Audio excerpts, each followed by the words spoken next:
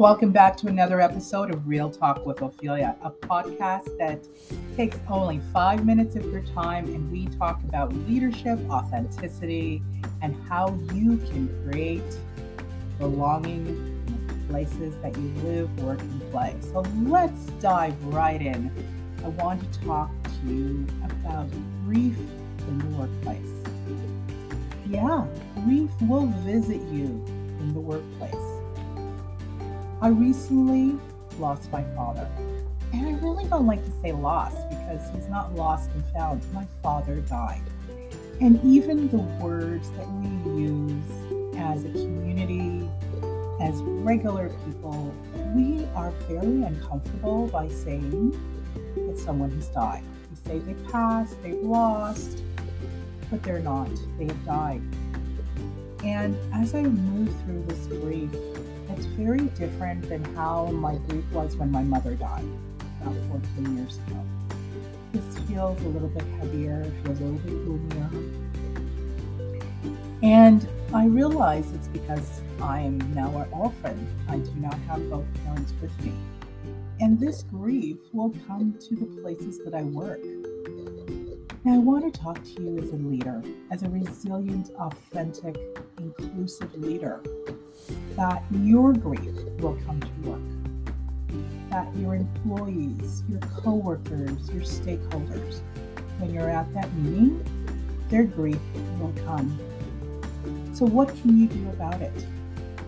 What I like to say is first that recognize grief is not just the death of a loved one. It can be a shock. It can be a catastrophe. Something happened in our community. Grief is an emotional response to a loss. And the loss is what the person interprets that loss to be. A job loss, retirement, loss of a dream, a beloved pet. And did you know that the annual costs to employees, to companies, when people are grieving, is $75 to $100 billion annually? Let that sink in. $75 to $100 billion annually. You add that to the 50 billion, yes, 50 billion annual costs to mental health in Canada, and you have a lot of people who are sad and a lot of people who are managing grief. So what can you do? I like to use a roadmap formula. It's all about mindset. And my mindset executive coach, when I first started coaching, David Kruger, has a roadmap philosophy that I would like to share with you. As a leader, it's important for you to recognize that grief exists in many of its forms. Increase your literacy. You need to own this. You need to own that as a leader, you have a responsibility to lead. Yes, you have to lead. So you may be having your own grief, maybe something sad has happened into your life, but when you are a leader in the places that you live, work, and play, like a volunteer coordinator, a coach, a director, you are in a leadership role, and those you lead are expecting you to lead. So own that leadership. Access, this is the A in the road.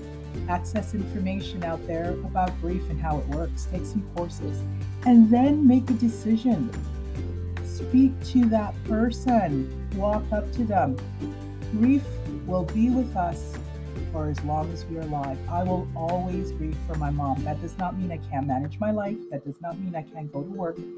But remember that. Remember the person's anniversaries. Talk to them. Don't be afraid. And then create a map. Do you have a plan? Do you have a grief resiliency plan about when something sad happens, how you're going to manage it? Well, if you don't, create one. That's creating a roadmap. But the most important thing that I would suggest to you is to speak to your employees. Don't be scared to talk to them. And make sure you have the time. And if you're really scared about that, learn how you can talk. The best thing that I have received is when somebody took their time and said, Ophelia, I don't know how you're feeling, but I'm here to listen. That's the greatest gift you can give to somebody, is the gift of your time. So grief will come to your work. Be prepared. Create a roadmap. Thank you for listening.